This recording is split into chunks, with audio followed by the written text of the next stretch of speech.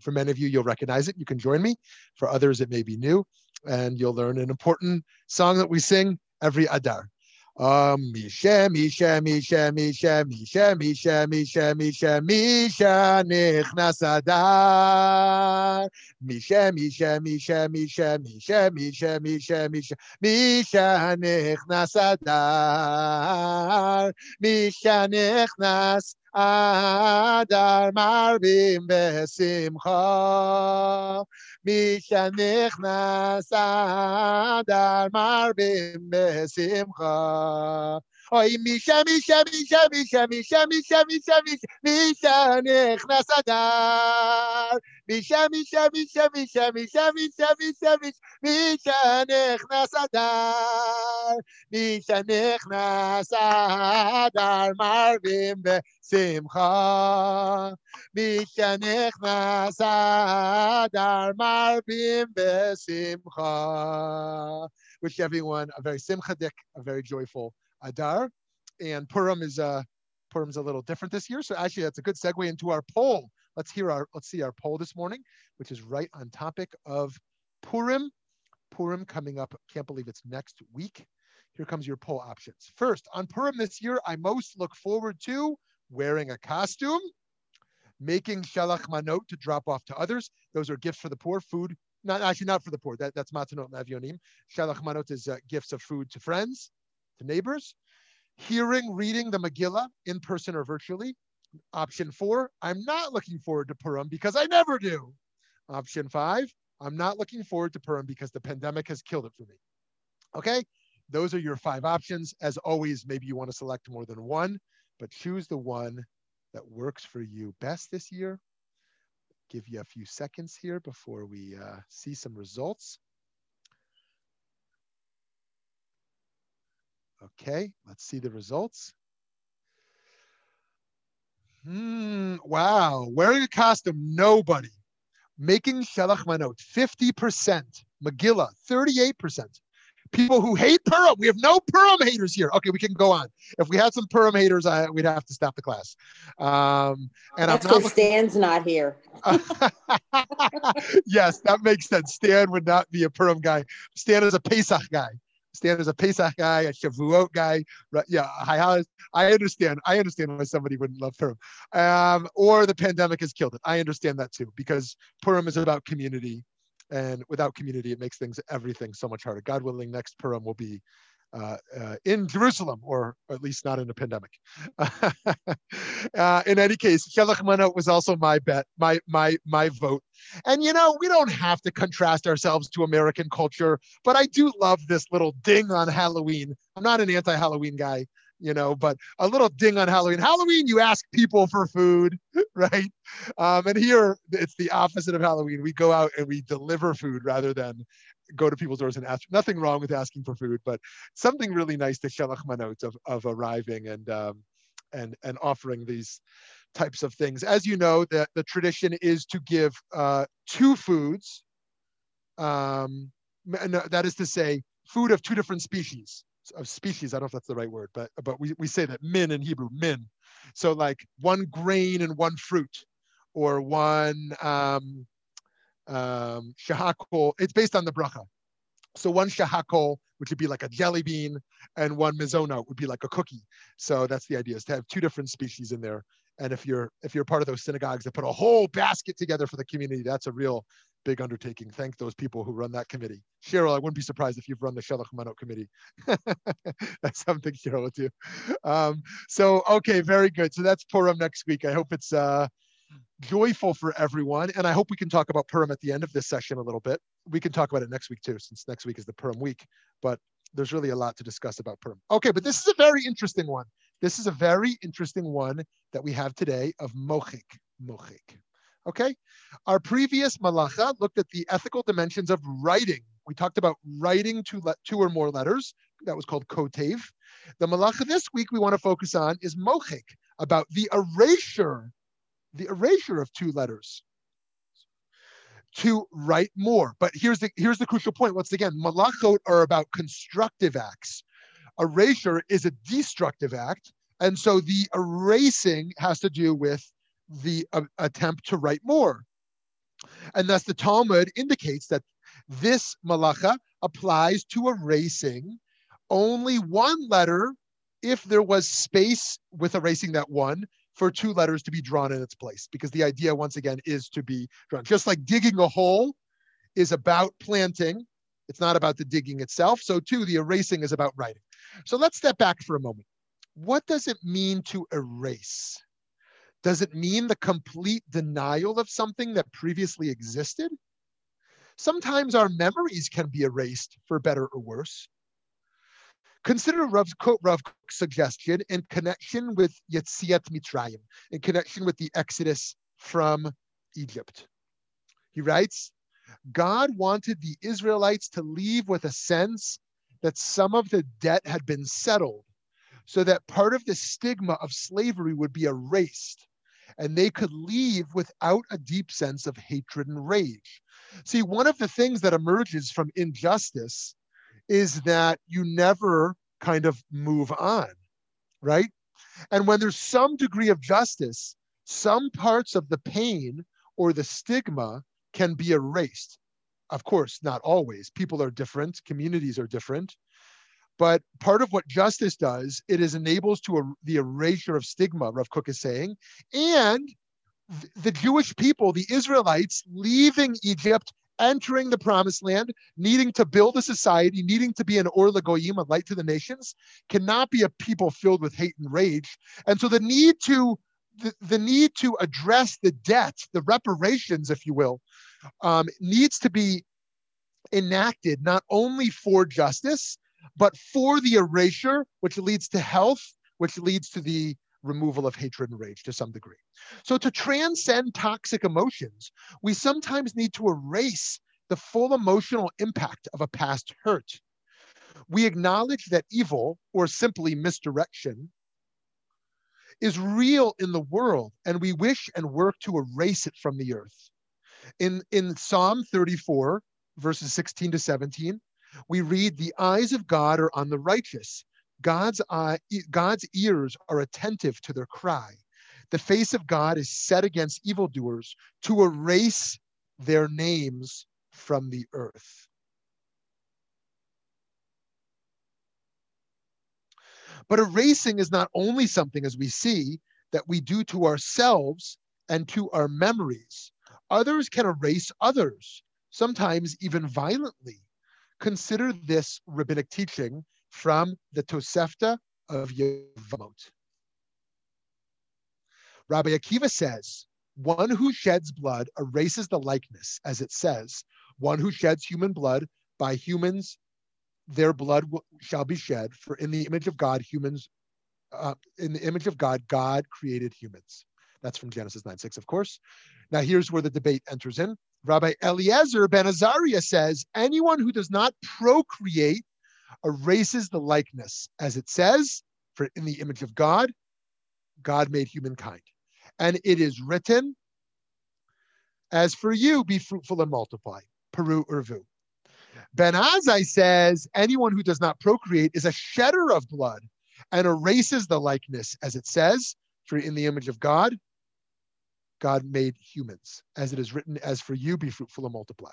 So this is interesting. Their debate is not an obvious debate because they're just merely taking a different interpretation.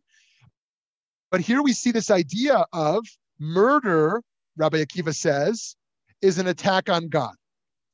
Rabbi Eliezer ben Azariah says, if you don't bring new life into the world to some degree, yes, female infertility is the screaming out here of an obvious challenge here.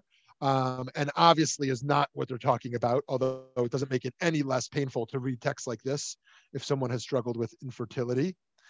And so Rabbi Eliezer ben Azariah says, one who actively chooses, i.e., not that they can't, but actively can and chooses not to procreate, erases divinity from the world, because just as God creates human beings, we emulate God by creating human beings.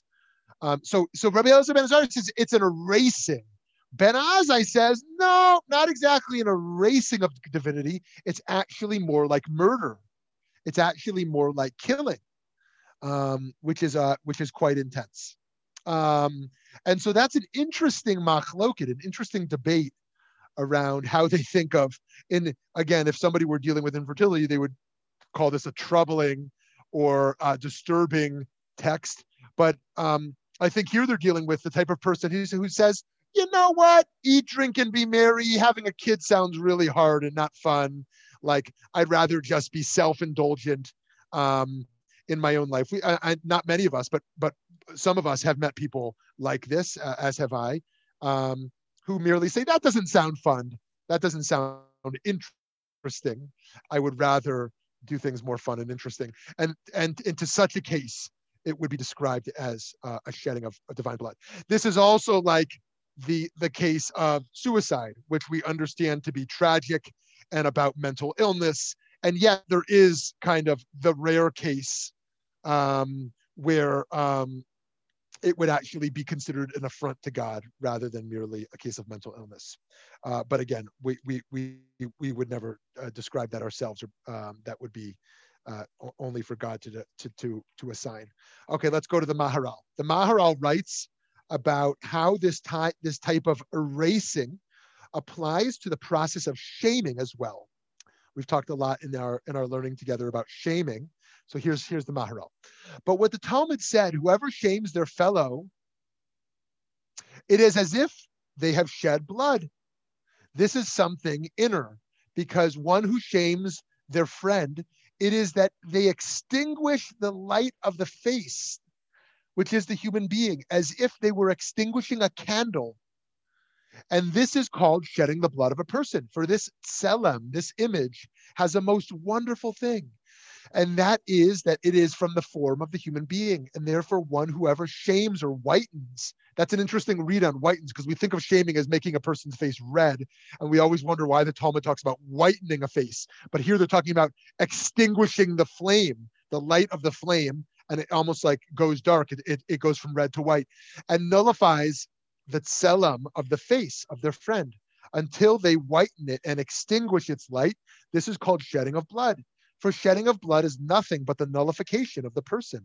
And one who whitens the face of the other, they erase that through which the person is recognized. Once again, they've erased the tselem Elokim.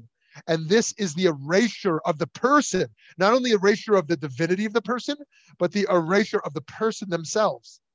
Because the tselem is the person. It is the person. And when God came to make Adam, she said,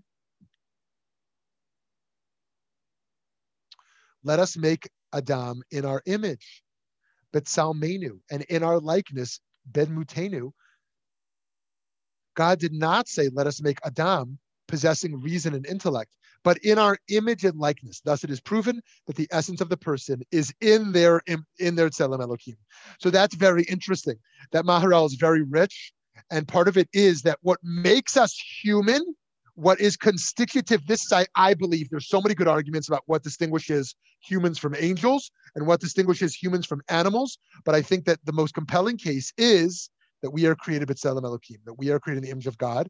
Then, of course, we're left with the question, well, what is that image? And so the Maharal says, when you shame someone, you erase their Tselem Elokim, you erase their humanity, not only their divinity. So through shame, one can feel marginalized, which is a social form of erasure. And so indeed, the image of God ethically takes precedence over the name of God. One of the 613 mitzvot is the prohibition not to erase holy writings or written names of God, right? This is found in Mitzvah 437 in the Sefer HaChinuch. The Gemara lists several divine names that we are forbidden to erase. It then lists several other names, such as Hanun and Rachum, which, although they are often used in reference to God, do not contain any particular holiness, and they may be erased. So once again, really important, don't erase the name of God. However, even given this importance of the unerasable names of divinity, the Rambam writes, this is found in the Mishnah Torah, Hilchot Megillat Esther v'Chanukah, so relevant to our time of year. If such a poor person has to choose between oil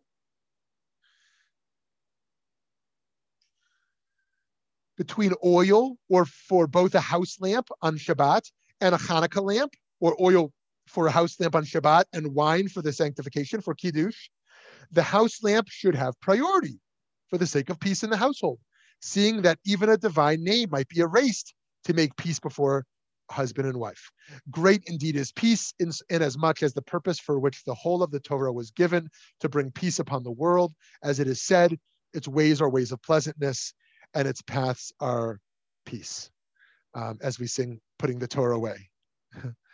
And so we see here in the Rambam and many other sources that we can erase the divine name in order to bring peace. Now, one of our troubling texts from the Torah, which also fits into this positive interpretation, would be the Sota.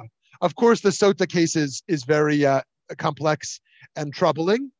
But what is really happening there, according to the rabbis, is we want this woman who is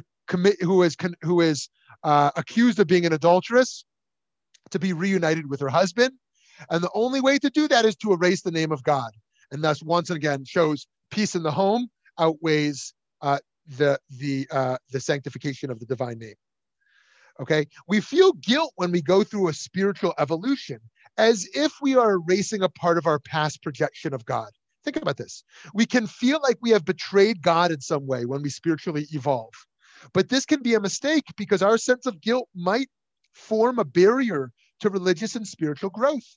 In some sense, we need to, quote unquote, erase God from our hearts to give birth to a new consciousness of divinity. What would it mean for Torah to be erased? In the Jewish tradition, we don't erase ideas we disagree with. Rather, we debate them. We record them. Excuse me. We learn them and sometimes even denounce them. Torah can only be erased in death. This is to express the Talmudic view that one is no longer obligated in mitzvot at death. Okay, here comes a cool theological passage.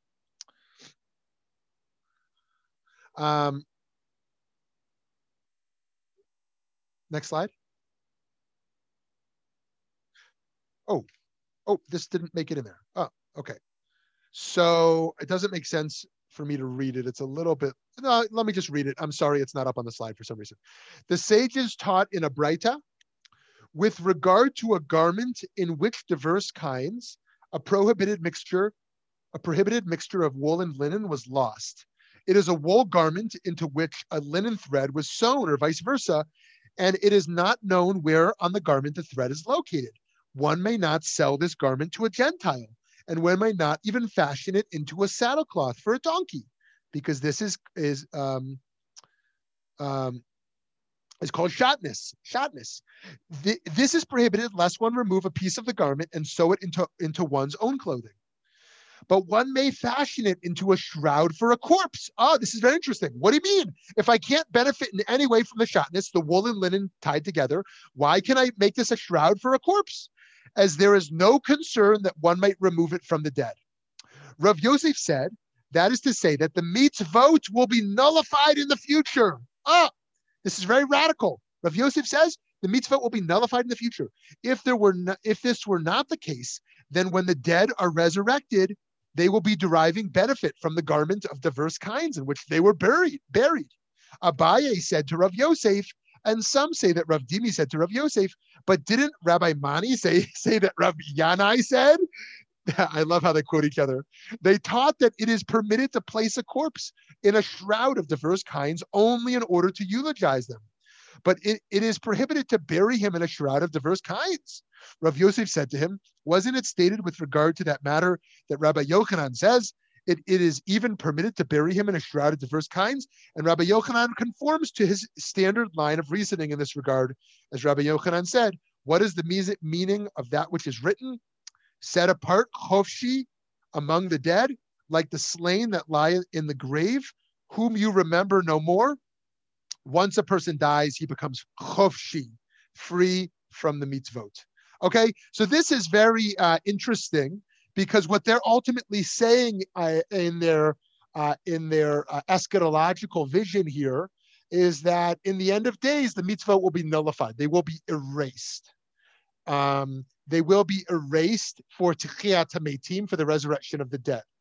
That is to say Mitzvot are for the human condition of this world, but in the next era of world, again, I want to distinguish here between Olam Haba and Techiyat HaMetim. Olam Haba means heaven, the afterlife. Techiyat HaMetim is the resurrection of dead. That is to say, leaving Olam Haba to come back to this world. Those are two very different concepts. Now, okay, so it is as if the mitzvot have been erased for someone as they are elevated to the heavens. But this position goes even further, suggesting that the mitzvot are not eternal. Maimonides later rejects this view, suggesting that in the Messianic era, not only will mitzvot not be erased, but even more mitzvot will be restored, which could not be observed in exile. He goes even further to suggest that belief in the eternity of the Torah and mitzvot is one of his 13 essential tenets of faith. For the Rambam, mitzvot cannot be erased. Again, for the Talmud, which he's arguing against here, they can be erased. They will be erased and nullified. Okay, now what's the most obvious Pirkei Avot that have to do with erasing? I love this text. I love this text. Ready? But indeed, erasing can be a sign of maturity. Here's what we learn in Pirkei Avot. Elisha ben Avuya, what do we call him? Anyone who's read As a Driven Leaf or who knows about Elisha ben Avuya, what do we call him? Acher. Acher. He said, one who studies Torah as a child, to what can they be likened? To ink written on fresh paper. And one who studies Torah as an old person, to what can they be likened? To ink written on smudged paper. Oh, what does that mean, smudged paper? Smudged paper could be understood as paper that has been corrected through erasing. One may write with a high degree of intellectual confidence, represented in the sharp, clear mark of a fine pen. But one with more uncertainty, perhaps humility, writes with a pencil so they can correct, change, and erase. A smudged paper is not merely the ragged page of the aged, but rather the sign of a humble, introspective life. For another example here, I'm gonna, after I share this, AJ is gonna share a remark because I learned this idea from him. For another example, let's look at the work Erased de Kooning drawing, created, quote unquote, by the artist Robert Rauschenberg in 1953. Rauschenberg was part of a collective of artists who formed the New York avant-garde scene in the mid-20th century. Along with his contemporaries, such as Jasper Johns, Rauschenberg tried to expand what art meant via deconstruction. The starkest example of that is the work Erased, de Kooning drawing. The title is literal. Rauschenberg, an admirer of William de Kooning, an abstract expressionist, took a painting that de Kooning had worked on and using an eraser, stripped the art back to its bare canvas. In the final piece, Rauschenberg set out to discover whether an artwork could be produced entirely through erasure, an act focused on the removal of marks rather than their accumulation. AJ, you wanna share a word or two before I go on here about this art? Yeah. Can you hear me okay? Great. Yeah. What I loved learning about this work back in my graduate school days, because I took a class on the New York avant-garde scene. And I love Robert Rauschenberg. I really learned a lot about him during that time. But this piece always stood out to me because its transgressive and transformative nature comes from the fact that what Robert Rauschenberg set out to do was to create something by literally erasing it. And he tells the story about how he went to Willem de Kooning's house and said, listen, what I have to do for this art piece that I'm thinking of is take something that you've created and erase it. Because what Rauschenberg had tried to do is, well, I'll just create my own etching or my own painting and erase it. But he found that was not sufficient enough to actually make a statement about the very nature of art itself. So he says that he drank a bottle of Jack Daniels, walked over to Willem de Kooning's house and said, listen, I need to take one of your paintings and completely erase it. And for his part, de Kooning was very reluctant. And it's funny because Robert Rauschenberg would say, well, if de Kooning refused to give me the art, then that is the piece itself. But then de Kooning finally kind of figured out, oh, this actually is an important statement about the very nature of art.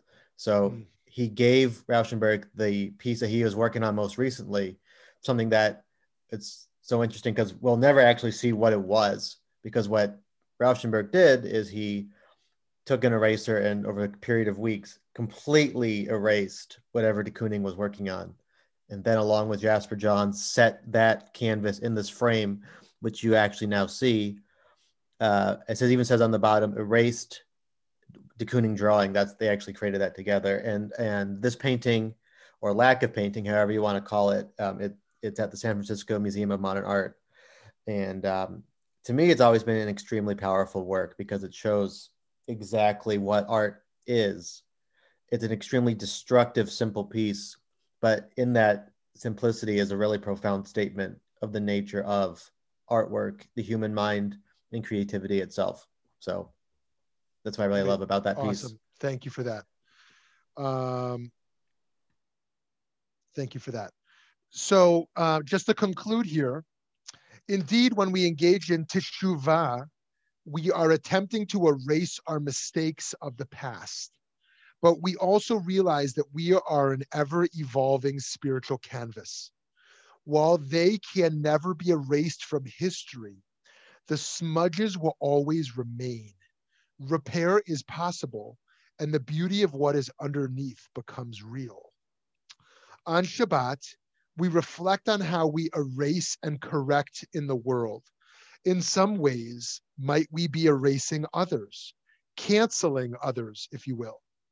In what way might we work to erase ideas or memories from our consciousness in order to evolve from them? But we must remember, erasing is not enough. The malacha is about erasing in order to write. If we erase, we of course must also prepare for new creativity to emerge onto our own life page. Okay, friends, let's hear from you about Mochek and beyond. Shmuley. Hi. Hello.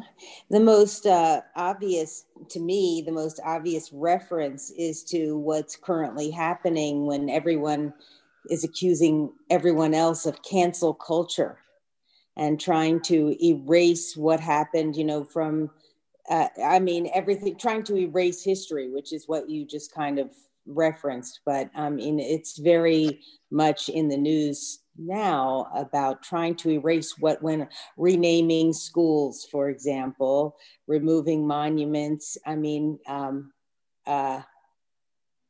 It's trying, in a way, it's trying to rewrite history. So those things happened, unfortunately, but and these people are elevated to heroism, heroes, unfortunately, but the point is that it happened, and it's got to be preserved that it happened and not erased. Great, Cheryl. Thank you. Yep, Lauren. I think there are better ways of remembering. I would be extremely offended if there was a statue of Hitler in downtown Toronto. I would want it pulled down. But right. the better way of doing it would be to teach. However, it also, what you were talking about with erasing reminds me, we're at, this is Shabbat Zachor, and we must blot out the name of Amalek. So, what a great tie-in, because we're chayav actually to hear that Zachor at Amalek, and on Purim, we drown out the name of... good. So Lauren, this is such a great point. So Lauren, and I'll ask you and everyone else here, why, if we want to erase the name of Amalek, do we command ourselves to remember the name of Amalek? Right? We say, blot out the name of Amalek, erase it from history. And then we say, Parshat Zachor, Shabbat Zachor, the week of remembering. We're commanded to remember the mitzvah to blot out the name, making it impossible to ever forget. So what do you do with that contradiction? Anyone? So I see like a more, I don't know if mystical is the way of saying it. We must remember the evil of Amalek, but we also, as Jews, need to make sure that that doesn't happen again to anybody. So I think erasing Amalek is erasing the deeds of Amalek and not letting it continue. And you know, the Gregor on Haman, of course, it's fun, but it also helps you remember from a very young age, you've got in your mind that this Haman guy was a very bad guy. I mean, I could see years from now, the Megillah of Trump, when we go, every time Trump's name is mentioned. You know, evil is evil. And so I think you have the two. I think we must remember what they did, but at the same time, we have to blot out that kind of evil. So thank you, Lauren. Just before we go to Eileen here, is anyone familiar with the phrase Yamat Shemo? Yamat Shemo. So in the more tradition, in the traditional Jewish worlds, when you say the name of someone evil, after you say Yamat Shemo, you say Hitler Yamat Shemo, right? It's like you can't just say his name. Yamat Shemo means may his name be erased. So it's interesting. Mochek, erasure. You say Yamat Shemo, may his name be erased. So it's very common. Like if Hitler in the Haredi world, for example, his name was ever said, they might not even say his name because there's considered to be a power to saying the name. So you say, but they'd say Hitler Yamat Shemo, or whatever the case is, so in any case, yes. So anyways, Eileen, you were going to comment on this idea of remembering to forget. Exactly. You can't forget something if you don't know it because it's not in your memory base. You have to understand or know, and then you have to make a conscious decision. And I would say it's a moral decision to erase the name of. Yeah, okay, great. So what we're saying here is that erasing is not merely a forgetting. It's not a forgetting. It is an act. It's not passive. It's an active moral act of blotting out. It's conscious. And here, yes, it's conscious. And here's the other cool thing about Jewish history. Jewish history is never about the past. It's about the present, right? We live in Jewish history, not only because the future will look at us as history, but because it's always alive. The idea that Amalek is alive today, that we have to blot out Amalek, right? That, of course, doesn't mean commit genocide against some population, right? As every interpreter came to think it meant social ills, it meant vices in the world. And as the Hasidic world understood it to mean, it was vices in the self. When it says blot out Amalek, that is to say, where is Amalek alive in me, my Yetzer Hara? I need to blot out or erase the parts of me that are vices, right? And that war is, throughout our whole lives. And so that's it. We're commanded to remember to forget because the remembering means that we have to be always a part of this erasure process, this part of wiping out this part of evil in the world. Shmuley. Cheryl and Andrea. So, I mean, when we talk about the Holocaust, we say never again. Never again. And so how do we say, so we want to blot out the fact we never want this to happen again. But the way that we blot it out is for people to speak about it and learn about it and education. So it's it's remembering, we need to remember to forget. Yep. We need to remember to blot out. Yep. And that's what I'm saying. I hope nobody misunderstood me about cancel culture, but I mean, it's like the whole thing with tearing down things, that's what museums are for. We might not want to have them. And I wouldn't want a statue of Hitler or Robert E. Lee in my hometown, but I would also, that's what museums are for. Museums, even though you're saying Jewish history is about the present, we have to have the past in order to remember to forget what happened to us. Yep. And that's what museums are for. So thank you, Cheryl. Okay, great. Andrea. Interesting discussion. So What came up with me is wondering about the difference between transformation and erasure. And, even in the act of teshuva and forgiveness, sometimes we take on that responsibility to forgive, let go, but it keeps on coming up. It's kind of an ongoing, constant process. Right. And another thing that I've always been interested in, palimpsests. So back in the day when people were writing on parchment, you couldn't really erase it. You scraped it, but the original image was always there. Like when the Christian in the monasteries, those parchments were often Jewish texts that they had scraped, but the original imprint is always there in layers. And this is, an idea that we could apply in many, many different places. So I'm wondering when Rabbi Yosef said erased, nullified, is that equated with erased? And when Rambam is responding that mitzvot can't be erased, isn't the idea that once it's there somehow and embedded, even though we may be attempting a transformation or a change to take that away, it's somehow layered in. And I think even in ourselves, even in pain and trauma, we're involved in a transformation of that. But somehow it affected us so deeply that can it be truly erased? Or are we talking, is transformation the same as erasure? This is a big. Yeah, that's a big, awesome question. So just a few thoughts before we open it up again. Firstly, it's interesting that one explanation around mitzvot is that God is kind of adapting to learning human nature. In the beginning, there's only one mitzvah: don't eat the fruit. And humans couldn't do that. So then they get the Sheva mitzvot b'nei Noach, the 7, right? And then that kind of continues to evolve a little bit.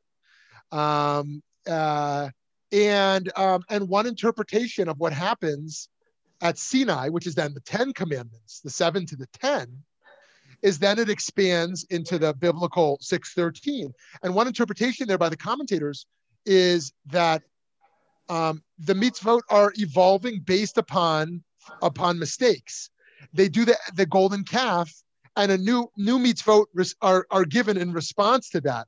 So God is kind of learning human nature, so to speak, and the mitzvot come to respond to it. So there's one mitzvah, and then there's 7 of the Noahites, and then there's 10, and then it continues to grow into the 613, and then the rabbinic tradition explodes with mitzvot. And then we get to this question of, well, what about in the Yemei HaMashiach, in the Messianic era? And this one approach of the Kabbalists is, nope, erase it all. And this approach of Maimonides, you can never do that. You can never do that. And this is a whole different view of the Messianic era, of course, around whether human nature changes. Because for Maimonides, human nature remains the same. And thus, if human nature is the same, humans need to be governed. Humans need to be regulated, right? Human nature is not itself good. It needs to be worked on. It needs to be regulated. Or left to devices, people will move towards selfishness. For the Hasidic thinkers, they say, no, the Messianic era, it's a whole game changer. Everything is gone. That Torah was for human condition of a different era. So then to go to Andrea's point there around transformation versus erasure, like, what is redemption? What is redemption?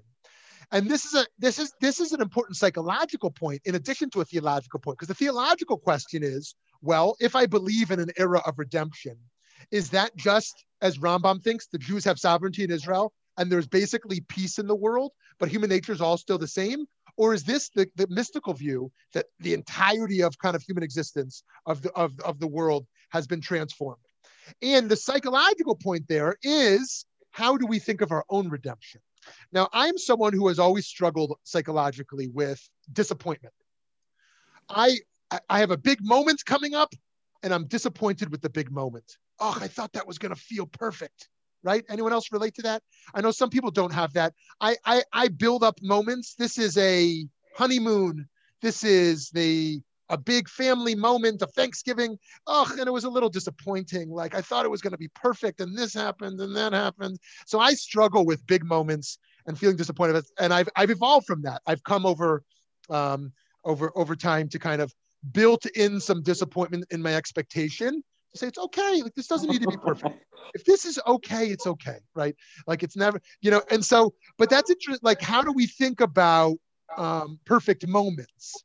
And our perfect moments, are really transformative moments where everything is clear and feels good.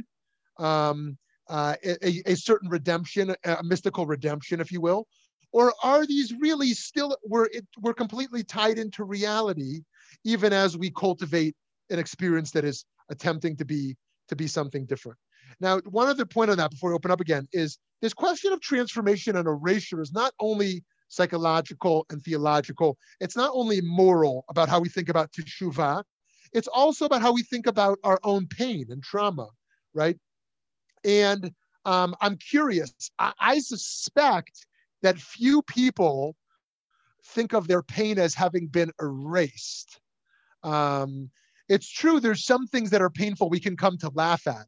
Like if I think of being bullied on the playground as a kid, I don't immediately go to a place of trauma and pain. I can kind of I wouldn't say I laugh at it, but it is a little bit erased. I can kind of look at it objectively with a lot of distance, right? And then there might be other experiences, like I think of my parents getting divorced or something, and I think of certain moments that kind of were a part of that. And I think of it, and immediately that pain kind of comes back. Whoa, I feel that right away, right? And that might be that I didn't fully deal with that therapeutically or the like, or it might simply be that we can never erase it from consciousness, right? I can transform it, I can grow beyond it, I can learn from it, but it's always a little bit raw. It's always a little, and that's okay. Maybe that's okay, and maybe once again, the expectation of perfect moments is as flawed as the expectation that past pains can be erased, right? If we think we're always going to be disappointed, that past pain, that disappointment, that trauma is still there. Oh, what am I doing wrong? I'm not here. I'm not cured. I haven't evolved. It's still there, that the holiday emerges and I still feel the emptiness of that trauma. I still feel the pain of that trauma. And that's okay too, to feel that. It's okay to feel that. And so the transformation, the erasure is not there, but the transformation is to say, you know what? I have the tools to live with that pain. I have the ability to hold that and exist with it. I don't need to erase it. I don't need to pretend it was never there, right? I can live with it. I can live with it there. And that's what we do at Seder. We say wow. And that's what we do at Yom HaShoah. That's what we do at Tisha B'Av. We say the pain of the past is real. We're going to talk about it. That's what we're going to do at Shiva. We're going to talk about it. We're going to interpret it. We're going to build community around it. We can't erase it. And we're going to do the opposite of erase it. We're going to continue to live it. We're going to live the Purim story as oh my goodness, Haman, boo, might erase the Jews, right? But Haman, boo. We're going to talk about his name again. And we're going to keep talking about it because we can't get rid of it. We can't get rid of it because Haman is still alive today, right? And I say that very carefully because fundamentalists sometimes point to the Haman, right? They point to who Haman is today. And that's, I want to be careful there, right? I want to be careful of saying person X or Y is Haman. Because some people might like saying Trump is Haman. Okay, that might feel good to some people say Trump is Haman. Other people, they say Abbas or they Hamas. Hamas is Haman. Some people might like the first and not the second. They like the second and not the first. So the idea of saying to someone today is literally Amalek or is literally Haman. I think we want to take one step back from that formulation. Okay, let me pause. If I can just say, so trauma therapy actually doesn't work on making you forget the event. It works on the emotional response to it and blunt it. Yes. So that, I just thought that was an important thing to say because I don't think you can forget a traumatic event. I don't think you can totally forget past pain of being bullied or whatever it was. But you can learn to deal with it and to blunt the strong emotion that comes from it so that you can continue with your life. Yeah, great. So Lauren, one of the interesting things about PTSD for soldiers is that they say the reason they can cope with it very well while still kind of out in the field is because they have a very tight unit who gets them, right? And even though there's been trauma, that unit is so supportive of each other in that they get what they're experiencing, that the PTSD kicks in back home, not only because they can lower their guard, but because they don't have that tight unit who gets them. They're kind of a part of a society where they feel alienated and alone in that trauma. But the other thing, more directly to what you said, Lauren, we've all read about the technologies of soldiers who come back from PTSD. What do you do in this technology? In the headset, you don't erase it. You relive the battlefield trauma, right? We've heard about this. You don't run away. You relive it in the most intense way so that they can remove the virtual reality and tell you it's okay. You go fully back into the trauma. This is once again very similar, but also very different, but similar enough to make the case of those who have been women who have experienced violence, who go into the prison to meet their abuser. That you go into that most intense space of encounter to feel it's as raw as it can possibly be. For some, that would be way too traumatic, but for others, going right into that place of war, right into that place of abuse, in order to feel safe from that encounter. Eileen, I think you were going to jump in, and then Carol. Yeah, and basically, I think that everything we experience, we need to have as a reserve so that we are able to change our reactions or our conscious response to whatever it is. Yes, exactly. Excellent. Just before Carol, I want to read what Rabbi Biller wrote over there. This is such a great, such a great Torah application that we're all very familiar with. But this idea of in the ark, bringing the broken luchot along with the whole luchot. This idea that you don't just leave them behind, right? That when you go out into the world and that ark is right in front of your people, you bring those broken luchot along with the whole ones. And those broken luchot not only represent a crack in the name of God, but not only a trauma for Klal Yisrael, but also a major moral failing that they bring forth to remind themselves of the Egel HaZahav, the golden calf, and the need to break those luchot. Thank you, Carol. I'm reminded of psychoanalysis. That's a form of bringing back and remembering and healing from that memory. Right. Yes, thank you for that. And that idea of bringing back in dealing with that which has become subconscious and even unconscious, not going as far as we talked about last week of preconscious, but the subconscious and the unconscious in the Freudian, in the earlier Freudian dimensions as it emerges, particularly in childhood, that from the Freudian perspective, as we all know, that what triggers us most, what we're ultimately responding to in the world, is that unconscious level from our youth. Now, people can agree or disagree with that, but I think we can all agree it is at least partially true, that the work of realizing what happened to us in ways we have forgotten, and actually the opposite of erasing, almost unerasing.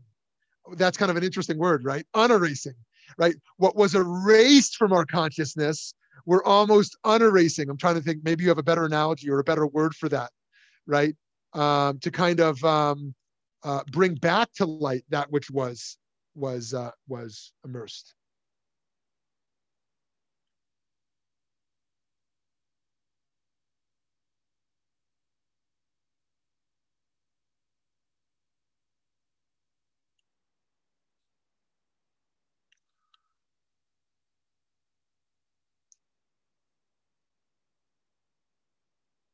I don't want to take up a lot, but that painting that we saw that was erased, it reminded me there's something about memory. There's an Israeli artist who does work in sand, And I saw a piece of his in the Tel Aviv Museum that was called The Wedding. And what he did was he had staged actors, the tables, the chuppah, everything on the sand. And the piece was the imprints that were left. It was really interesting. So it was like the memory of a wedding that had taken place with the memory into the sand. It was really, really interesting. I had never seen a work like that. And I forget his name, unfortunately, but he's known for that kind of work of memory. Thank you. Thank you, Lauren. Very interesting.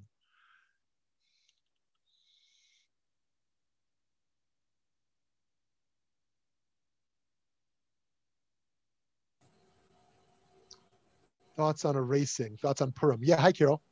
I'm upset by some things that I've erased that I can't remember. For instance, I'm trying to remember my parents' faces or grandparents' faces even more.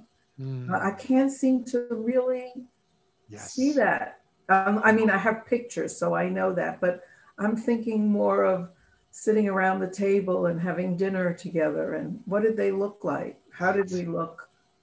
And it disturbs me.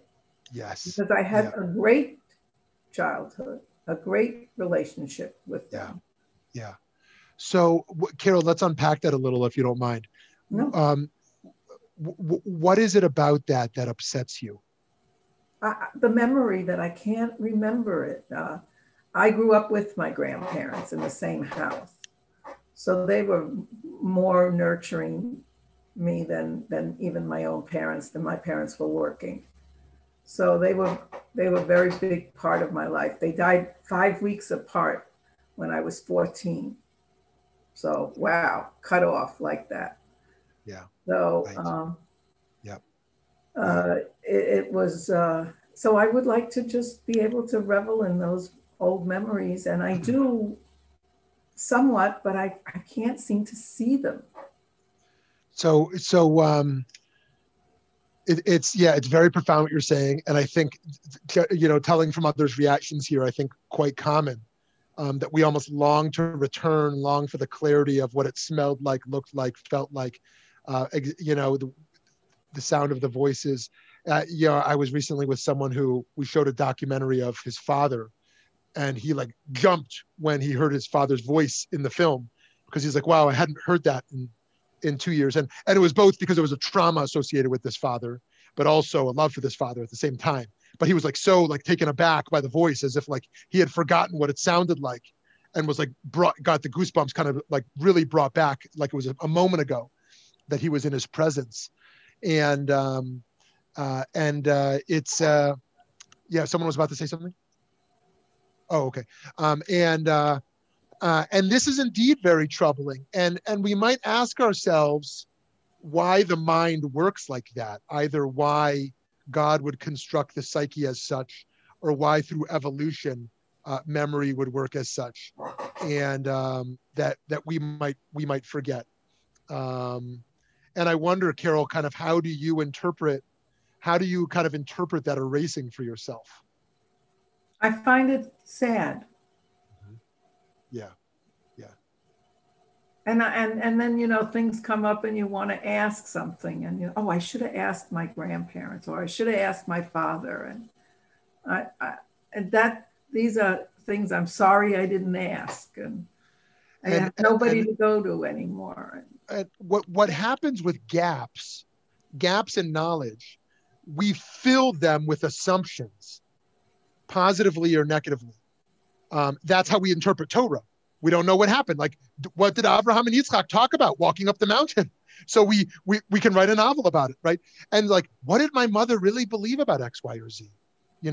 It's like my mother recently wanted to understand her mother's childhood, even though she was kind of discouraged to do so. So went back to her hometown and like did research and found some things that both were partially healing and partially concerning, and was filling in those gaps in ways, that, or people who go back to their ancestors, shtetl in the old country, to try to see what it looked like. It's like there's these gaps in what happened, And then we fill in those gaps with things we don't know. And in some ways, the emptiness is unbearable. Like, what did they look like? What did they sound? What did they think about this? And so we feel the need to kind of put something in there, right? Lauren, were you about to say something? Oh, okay. No, it just brought me to tears. Yeah.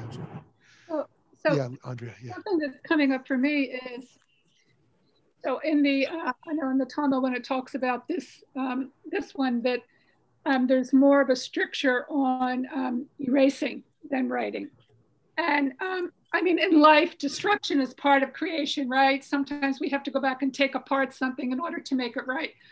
Why is there more of a stricture on that destructive aspect, since it's part of the whole process, than the creative aspect?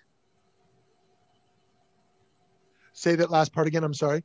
So why is there more stricture in the Talmud on this, this Melachot, that there's on erasing rather than the actual writing, because it's a destructive act, but it's part of our cycle of existence, isn't it? Yeah. That, we have to go back and redo a law, or I made a big mistake here, And yeah. Right. Why? Yeah. So like my thesis with these malachot are, none of them are inherently good or bad. They are all opportunities for reflection on dimensions of our lives that we wouldn't naturally reflect on if we didn't create space for them. And thus the Shabbat experience of thinking about erasing can move us into different modes of consciousness that we would never naturally move toward. And so to pick up on Carol's point, because it resonates for me a lot too, one of the things they talk about in some meditation circles around healing is around visiting your spiritual homecomings. And there's different types of homecomings. They can be texts that we have moved us, Torah texts, books. They can be memories. They can be ideas, places we've been to. But another are people who we have loved and lost. And that is to say that when we go, that part of our spiritual practice can be going back through our spiritual homecomings to reroot us, reground us in the places that comfort us and give us our deepest sense of authenticity. And so one thing that Carol or others such as myself as well, who long to go back to those places as I do, is to actually experiment spiritually with going back. Go back to that dinner table. Don't just think about it, right? And I'm not saying you just think about it, but I'm saying for each of us, we don't just think about it and long, but actually, what would it look like to set your timer for 10 minutes and go to that table and be at that table having dinner with our parents, right? And this is what I think ought to be the way we ought to use the Yizkor experience. I think Yizkor, for those who embrace the Yizkor experience on the Chagim of sitting and mourning that the people we've lost, should be a conversation. We should actually allow the Yizkor experience, and if they don't do this in your shul, you might suggest it to the rabbi. They may or may not embrace it. And if they don't want to do it, then you can do it alone. But it's more powerful in a communal setting. The way I create a Yizkor experience is, I say, if you can handle this, we're going to be totally silent in the room for the next 5 minutes, and we're going to return and talk to your Abba, talk to your spouse who passed, talk to your nanny or your bubby or whoever it was, and sit with them at the dinner table and update them on your life. Tell them your feelings. Right? Allow them to hold your hand and to really immerse not just in passive memory, but in active memory of reliving that relationship. And I think this can move people to tears. It can for me, most certainly. And it can move us towards a healing of really remembering what we have erased. And sometimes I think it's erased for good. And sometimes I think we can recover more than we think we can. And what we're recovering is not exactly as it was.